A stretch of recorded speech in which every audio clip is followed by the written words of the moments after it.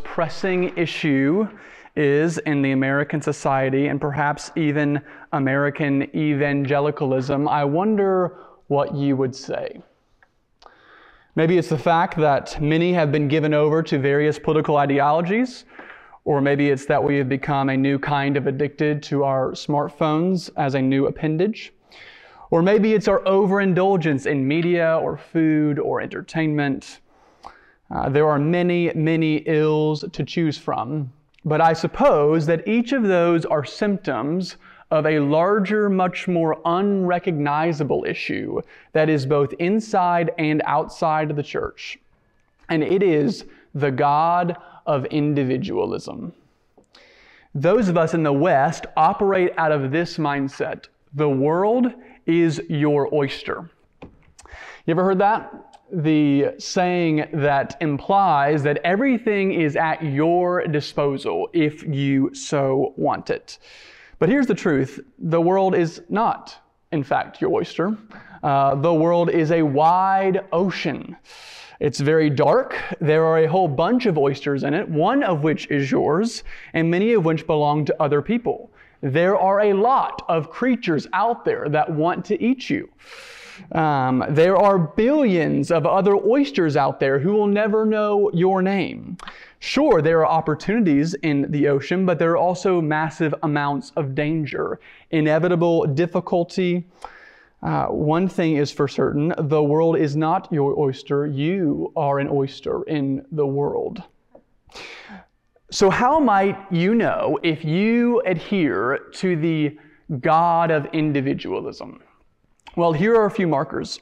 You might struggle with individualism if you think that history mainly falls on a few notable names of a few great men or women who have, quote, changed the course of history. You might struggle with individualism if you think you are in sole control of your destiny, where your decisions and your work ethic and your choices solely and only define what happens in your life. Or you might struggle with individualism of a church. You first and foremost think about how your needs can be met. Or you primarily and only think about how your skills and your giftings are going to change the course of the church. And you might struggle with individualism if you think it is embarrassing or shameful, or you are hesitant to depend on someone else or ask someone else for help. And you might struggle with it if you are more apt to think about how you are different from everyone else instead of how you are similar to everyone else. And you might struggle with it if you have a constant category in your head of my rights, my property, my money, my body. Namely, if you think about everything in terms of mine, you might struggle with individualism. The concept of living in an individualistic society is not inherently moral, but it is just not the way most societies in the world have operated. In fact, besides the West in the 21st century, I would argue no real societies have operated like ours, and certainly not the societies represented in the Scripture. Societies in Scripture are known for their collectivist nature. In fact, most societies around the world today still operate this way. We in the West are the strange ones. So, we are talking through what we call formation here, and one of our 4 identity pillars is that we are formed as children of God. We are formed by prayer, we are formed by the Scriptures, and we are formed by one another. So what does the way of Jesus have to say about the so-called community that we are now a part of? Well, a lot, but before we get into exactly how we navigate relationships, we have to reorient ourselves to what Jesus says about community in His time and place. Now, sociologists call what we live in a weak group society, or what we call an individualistic society.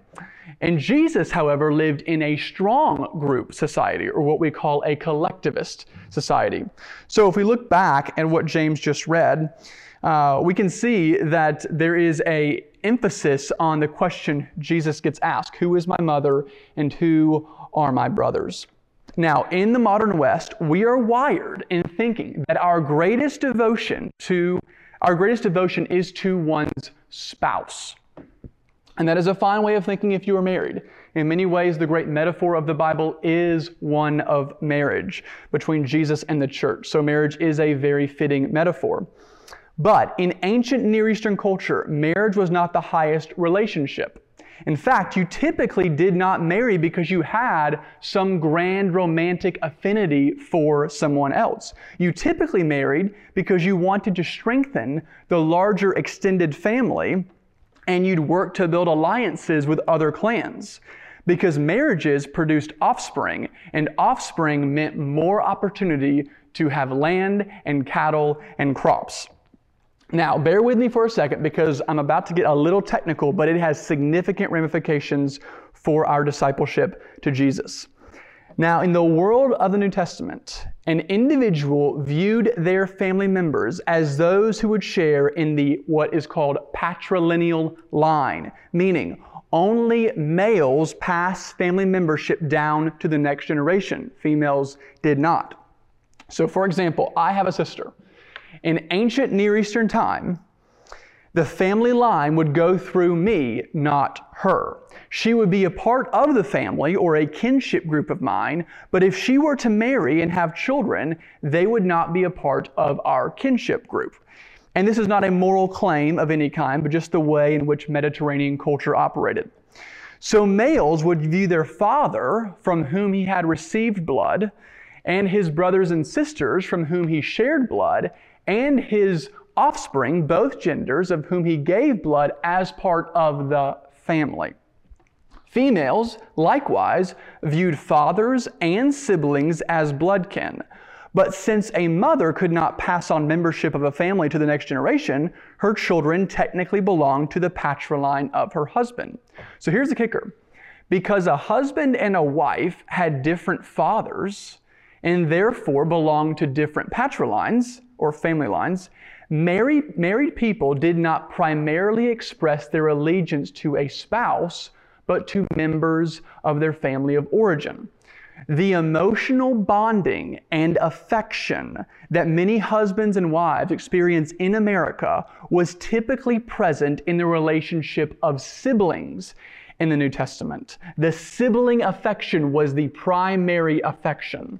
Now, this doesn't necessarily mean that marriages were relationally empty or even unsatisfying, but merely the fact that in the world of the New Testament, blood runs deeper than romantic love.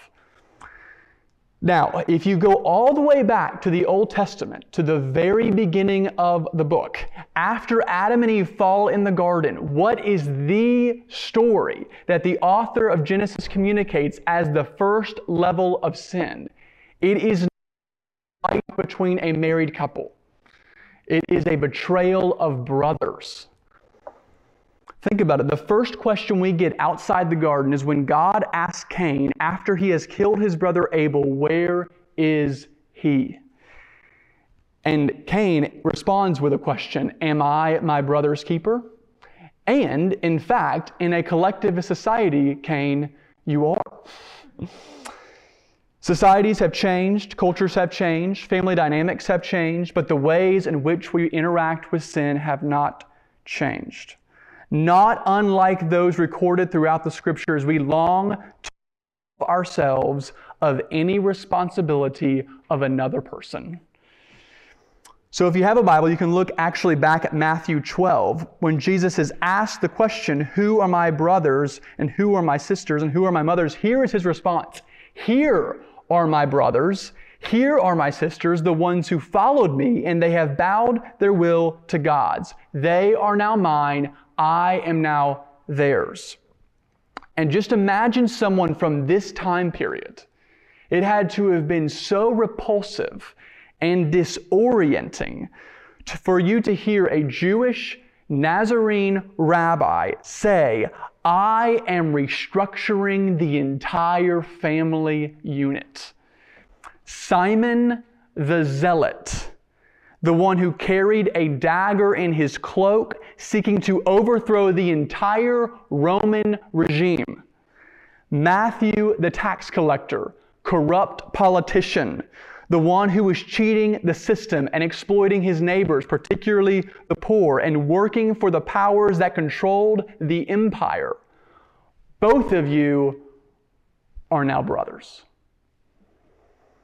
It is difficult for us to try and relate back to the ancient Mediterranean world, but here is an example for how close brothers and sisters were and how offensive and countercultural Jesus' command was. There's a little line in Matthew's Gospel, in Matthew chapter 2, that says, "But when Joseph heard that Archelaus was ruling over Judea in place of his father Herod, he was afraid to go there.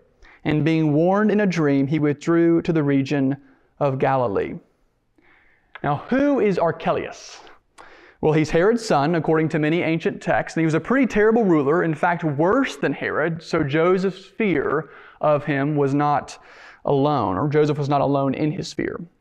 But it became such an ordeal for how terrible of a ruler he was, that 50 Palestine Jews decided to sail across the Mediterranean Sea to voice their complaint against Emperor Augustus.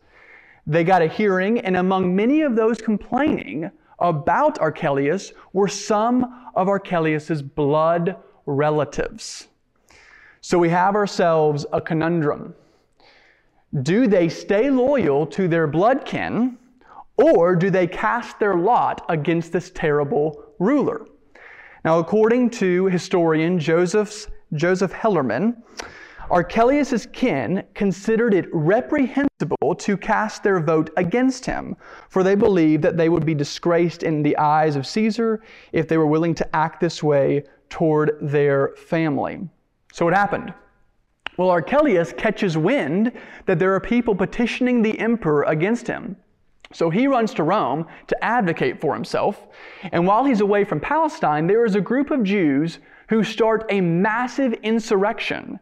And included in the insurrection are Archelaus' family members. So the Romans actually quell the insurrection, they kill the riot, and Augustus laughingly pardons every single one of the Jews who participated in the insurrection, except for the relatives of Archelaus.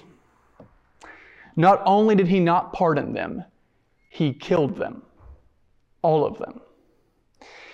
Because they had, quote, shown contempt for justice in fighting against their own kin.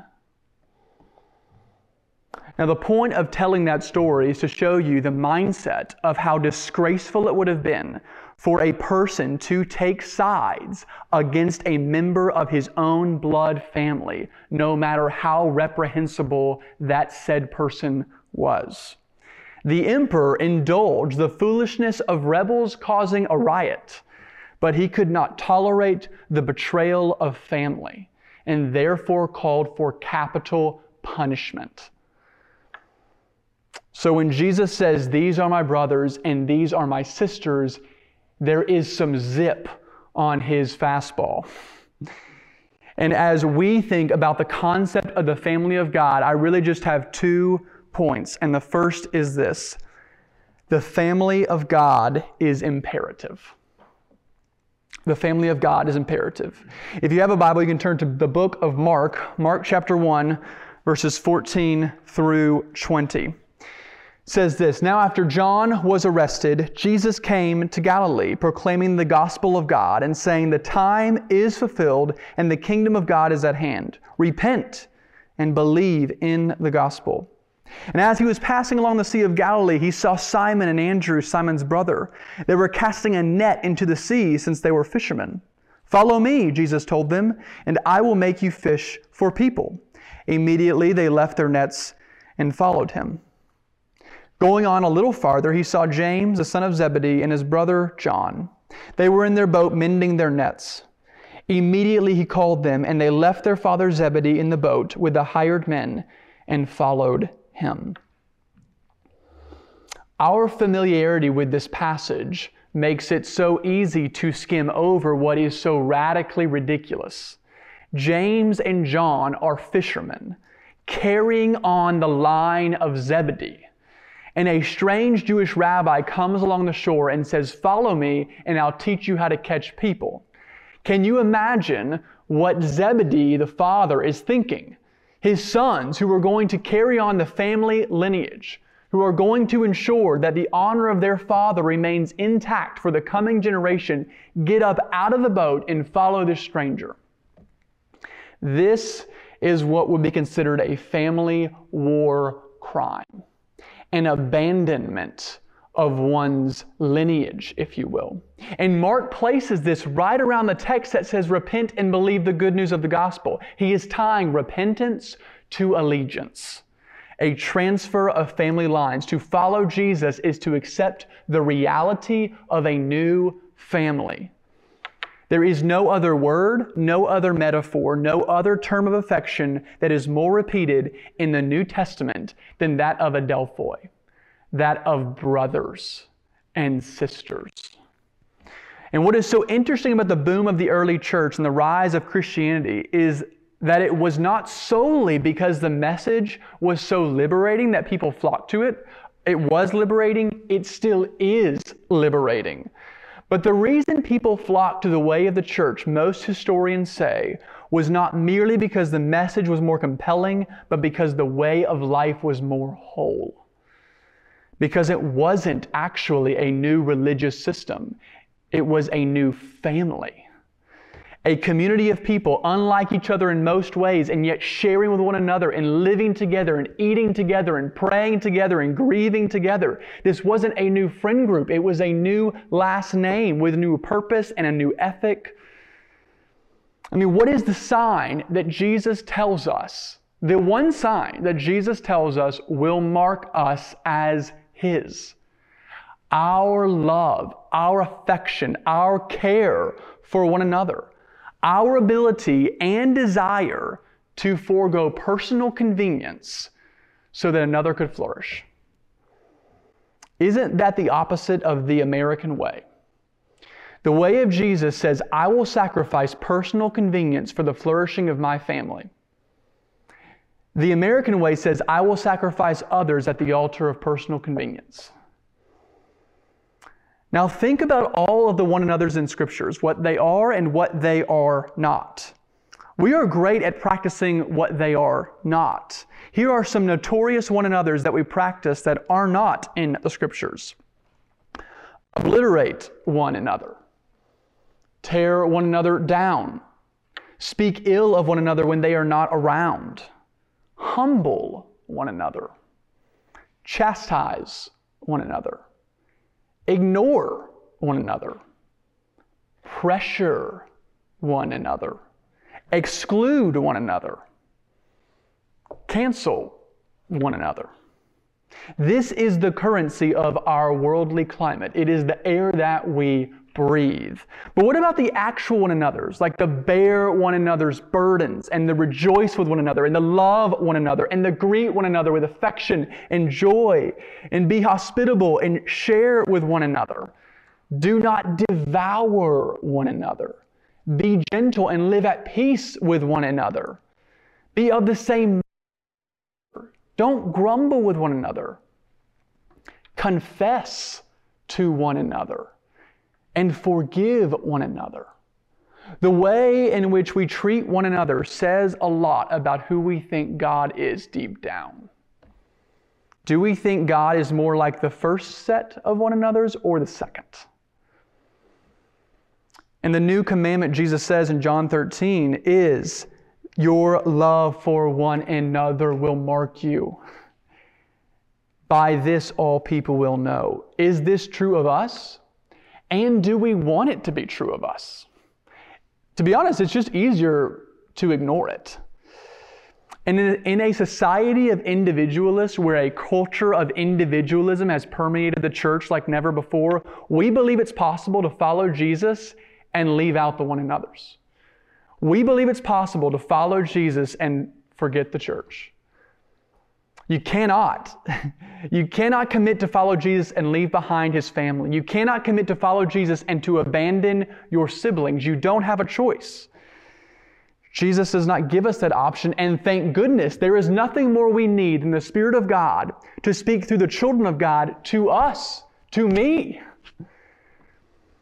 And here's the deal, just like in the biological family, there are tense moments. There are angry conversations. There is the strange cousin at the Thanksgiving meal. And there is depth of knowledge of one another. There is joy and laughter and confrontation and grief and insight. There is seasons of mundanity and there are seasons of excitement. In a nutshell, there is life lived together. In the letter to the church at Thessalonica, Paul writes, "So being affectionately desirous of you, we were ready to not only share the gospel of God with you, but our very lives, because you had become so dear to us." There is a genuine enjoyment of one another, not a sense of begrudgingness, as in I have to write to these people because they need to get their lives straight, but rather I miss these people. I like these people. It's a hope grounded in Jesus that results in a life of gratitude where meals are shared around tables in living rooms, where another's kids are enjoyed by the family of God. It's one of listening and asking, of sharing and receiving of love and being loved. And if that's not compelling enough, just start where we should always start: God Himself. God is community. God, in and of Himself, is family. God is relationship. Father, Son, and Spirit have always been. They have never ceased, which means they have never ceased relationship. One was never created. And because they have always been in relationship, and they are one God in three persons, perfect in every way, they are a community, a family of triune love. Think of the Old Testament and think of how God is described. He describes Israel as my firstborn son. He describes His affection for Israel as a father carries his son, as a man disciplines his son, as a father has compassion on his children. He says, and somewhere else, how gladly would I treat you like sons and give you a desirable land, the most beautiful inheritance of any nation. 2 weeks ago, we looked at how Jesus addresses God as our Father. And if you remember Jesus' prayer in the garden, He prays this: "Father, you have loved me before the creation of the world." We believe through the testimony of Jesus and the inspiration of the Scriptures that Jesus was never created, meaning He was before all things, like it says in Colossians, and He laid the foundations of the earth, like it says in Hebrews. So because we believe that God, the Father, has always loved God the Son. He has never not loved Him. What was God doing before He created the world? It was the Father loving the Son. Because love is who God is. And it's not just the Father and the Son. Richard of St. Victor was an 1100 medieval Scottish philosopher, and his insight is astounding. If God were just one person, He could not be intrinsically loving, since for all eternity He would have had nobody to love. If there were two persons, God might be loving, but in an excluding, ungenerous way. After all, when two persons love each other, they can be so infatuated with each other that they simply ignore everyone else. And a God like that would be very far from good news. But when the love between two persons is happy, healthy, and secure, they rejoice to share it. Just so it is with God. Being perfectly loving from all eternity, the Father and the Son have delighted to share their love and joy with and through the Spirit. God is a sharing God. God who loves to include. Indeed, that is why God will go on to create. His love is not for keeping, but for spreading. God is family, and so we model Him. The new identity is family, and the new mandate is love. And love comes in many forms, right? The communication of truth, the extension of grace, the welcoming in of estranged siblings, prayer meetings around the hurting in the family, suffering with the pain points of our family members, realizing the trauma of our family members and stepping into it, not to fix them, but to just listen and show up over and over and over again. We make peace where there is conflict with the family. Notice it's making peace, not keeping peace. Using self-control, we practice gentleness. We're not easily enraged, but we use patience with one another, especially when the other is extremely frustrating. And honestly, the one thing that we probably have lost more so in the last 2 years in the church and in the culture at large is the idea that we give the benefit of the doubt. That is what family members do. Instead of thinking the worst and jumping to the worst conclusion, we actually think of, you know what, maybe I should extend just a little more grace. Isn't that what God has done for us? We spend our money and our time on the needs of our family members. Our love and our way of life must be in relationship. Love does not exist with just yourself. Love only exists in the context of relationship. The family of God is imperative. There is no plan B. The second point is the family of God is imperative. We don't pick the family of God as if this is some kickball game where we get to take our favorites and leave behind the weaklings. In fact, I would argue the family of God does the opposite. It takes those who you would never pick to be on your team and puts them around your table on a weekly basis. And something we must reckon with this side of the kingdom is that the family of God will not always be like God.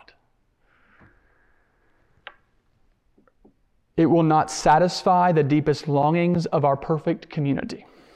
It will not meet your every emotional need. It will not fulfill a social utopia of relationships and friendships. Why?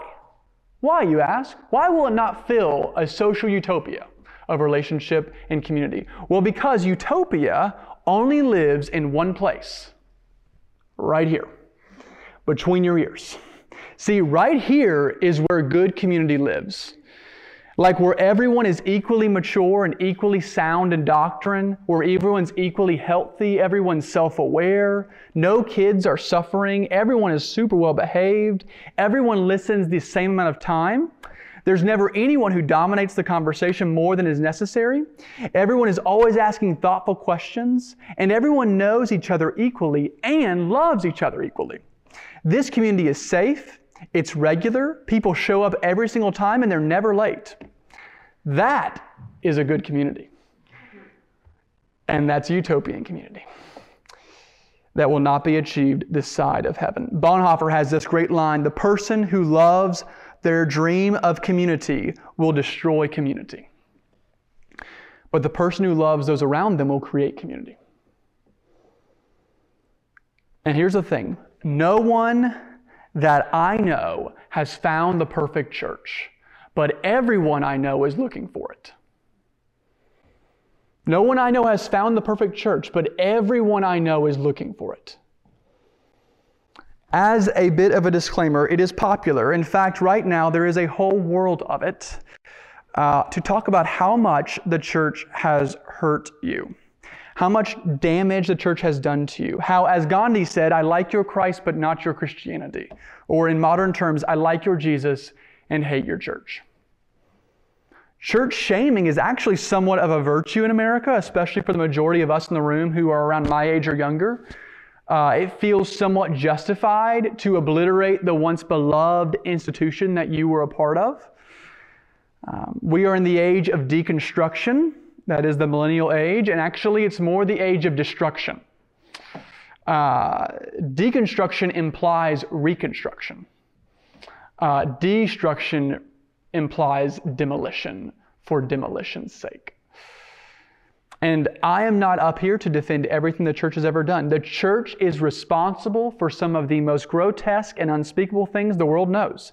There are many things the church has failed at. They have started wars. They have funded murders. They have abused and covered up abuse. They have been complacent with evil and complicit in it, namely through silence and willful ignorance. And that is all at a macro level. But I know that for many of you, the relationships that have caused you the most hurt have come from inside the church. The church is made up of broken people who act selfishly, who gossip, who even physically abuse, who use the church as a safe place and a cover for such destructive behavior. And we mourn that. It is reprehensible, and we call it out. We, collectively, as the church, should own that. It is, again, our individualistic nature sort of wants to absolve. I didn't do any of that. Well, you're part of the family. And as the family, equal celebration in the victory, equal blame in the defeat. And yet everyone I know has been harmed by the church to different degrees, but that is because everyone I know has been harmed by a follower of Jesus. I'm guessing even as I am talking, there is a situation or a person that comes to mind that has harmed you, or has done something vile or evil to you, or has ignored your pain, or has shut you down, or has dragged your name through the mud, or just has flat ignored you. I don't doubt that. I don't defend it. I have been hurt by people in the church, and I too have people in the church. But what is interesting is that we experience pain in the church, but that's inevitable. In fact, that's actually not interesting. It's not interesting that we experience pain in the church. It's that we have found a new remedy for it. There was a reference handbook titled Mental Health in America that was published in 1976. And this is what it said. Psychoanalysis and psychiatry is the only form of psychic healing that attempts to cure people by detaching them from society and relationships. All other forms, shamanism, faith healing, prayer, bring the community into the healing process. Indeed, they use the interdependence of patients and others as the central mechanism in the healing process. So in contrast to traditional forms of healing, modern psychiatry isolates the troubled person from his or her network of real-life relationships and tries to deal with emotional dysfunction in the artificial setting of patient-client relationship. Think about that. We are one of the only societies and cultures that detach hurting people from the community in order to help them better function in the community. Now, caveat, there is nothing wrong with therapy. I see a counselor. Christian psychologists have done some wonderful things, and they should be applauded for their insights in helping people grow and mature. And counseling, therapy, medication are all good gifts from God, I believe. And in fact, we should not ignore them when wisdom says otherwise. But many people utilize psychotherapy as just another resource to enable them to continue along their own quest for personal autonomy. An autonomy that seeks to escape rather than courageously engage painful relationships. The trick is, the way out is actually not out. The way out is through. The way out is actually back in. So what is the task ahead? We are individualists at heart, corrupted by the disease of individualitis. Convincing people that their ultimate hope for healing lies in engaging with and not running from significant others is the task ahead of us. The family of God is imperfect. It is full of broken people. And if you find a community that is perfect, emotionally stable, spiritually mature, relationally inviting, and you step into it, it immediately becomes broken.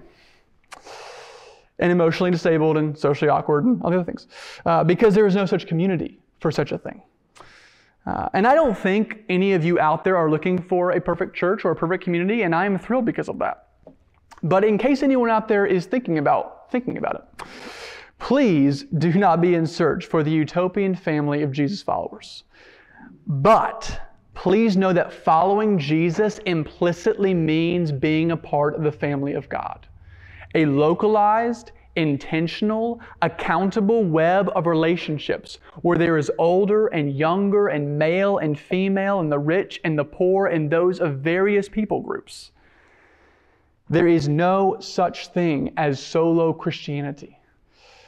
One of probably the greatest church father is an African named St. Augustine, and he says, "He who does not have the church as his mother does not have God as his father." The call is not to say, I go to this church. The call is to be an integral part of the church. The call is to say, I belong to these people and they belong to me. I am accountable to them and they are accountable to me. Jesus is described as the head of the church, the head of the body.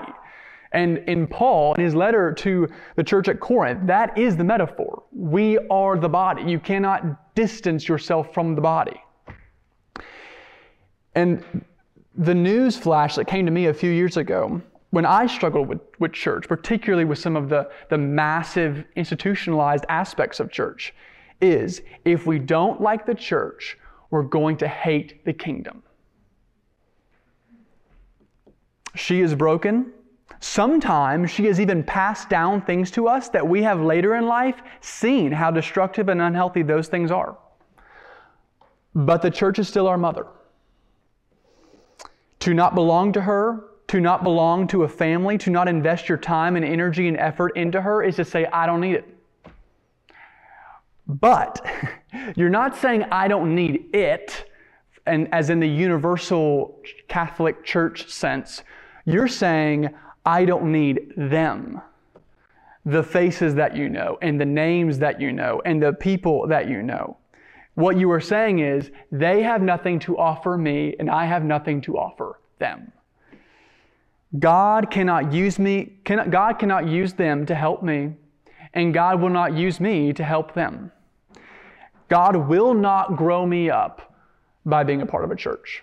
That is what you are saying.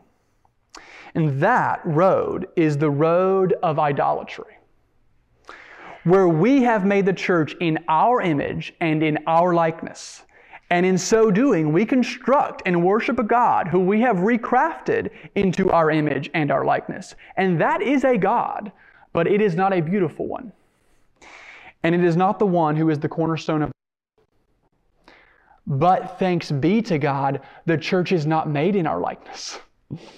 The church is made in His. The church is not meant to reflect me. It's meant to reflect Him. That's what makes the church so beautiful and powerful. And though imperfect, we strive to be a people who want to show others who we believe God is like deep down in His heart.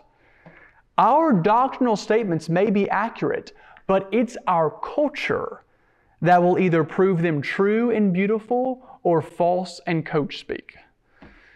A call to Jesus is a call to lay down our preferences and to lay down our opinions and to lay down some of the things that we just would probably rather not deal with.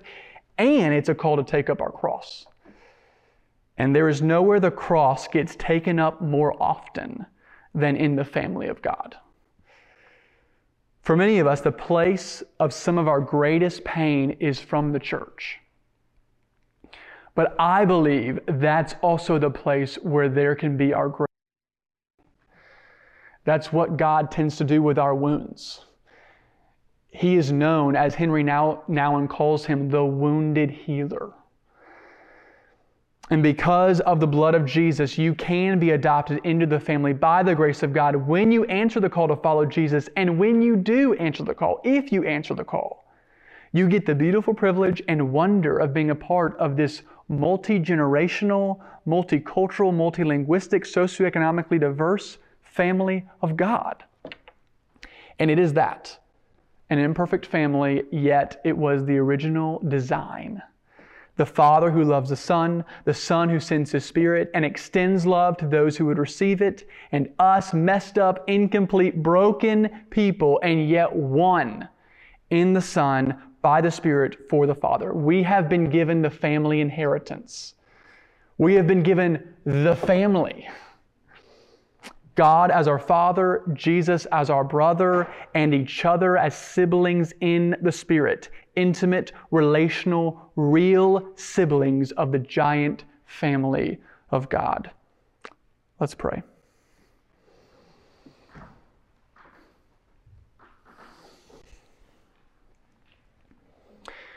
Father, you have given us one another. And it is a joy. And much of the time we look at it as a drag. But it is a joy to know and be known by one another, and to love and be loved by one another, and to forgive and be forgiven by one another.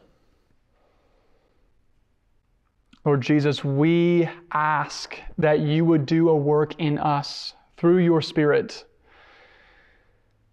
towards our outlook and therefore our actions towards our brothers and sisters. We open ourselves up to you and we pray that you would do a work in us now over the course of the next year, create in us an affection for each other. One that is actually magnetic and draws people who are outside the faith but inside of our reach. And they say, what kind of love is that? What kind of forgiveness is offered in that community? God, would you do that in us? And we pray this in Jesus' name. Amen. Thank you for listening to this message. If you want more information about our church, please visit us online at mosaicknox.org.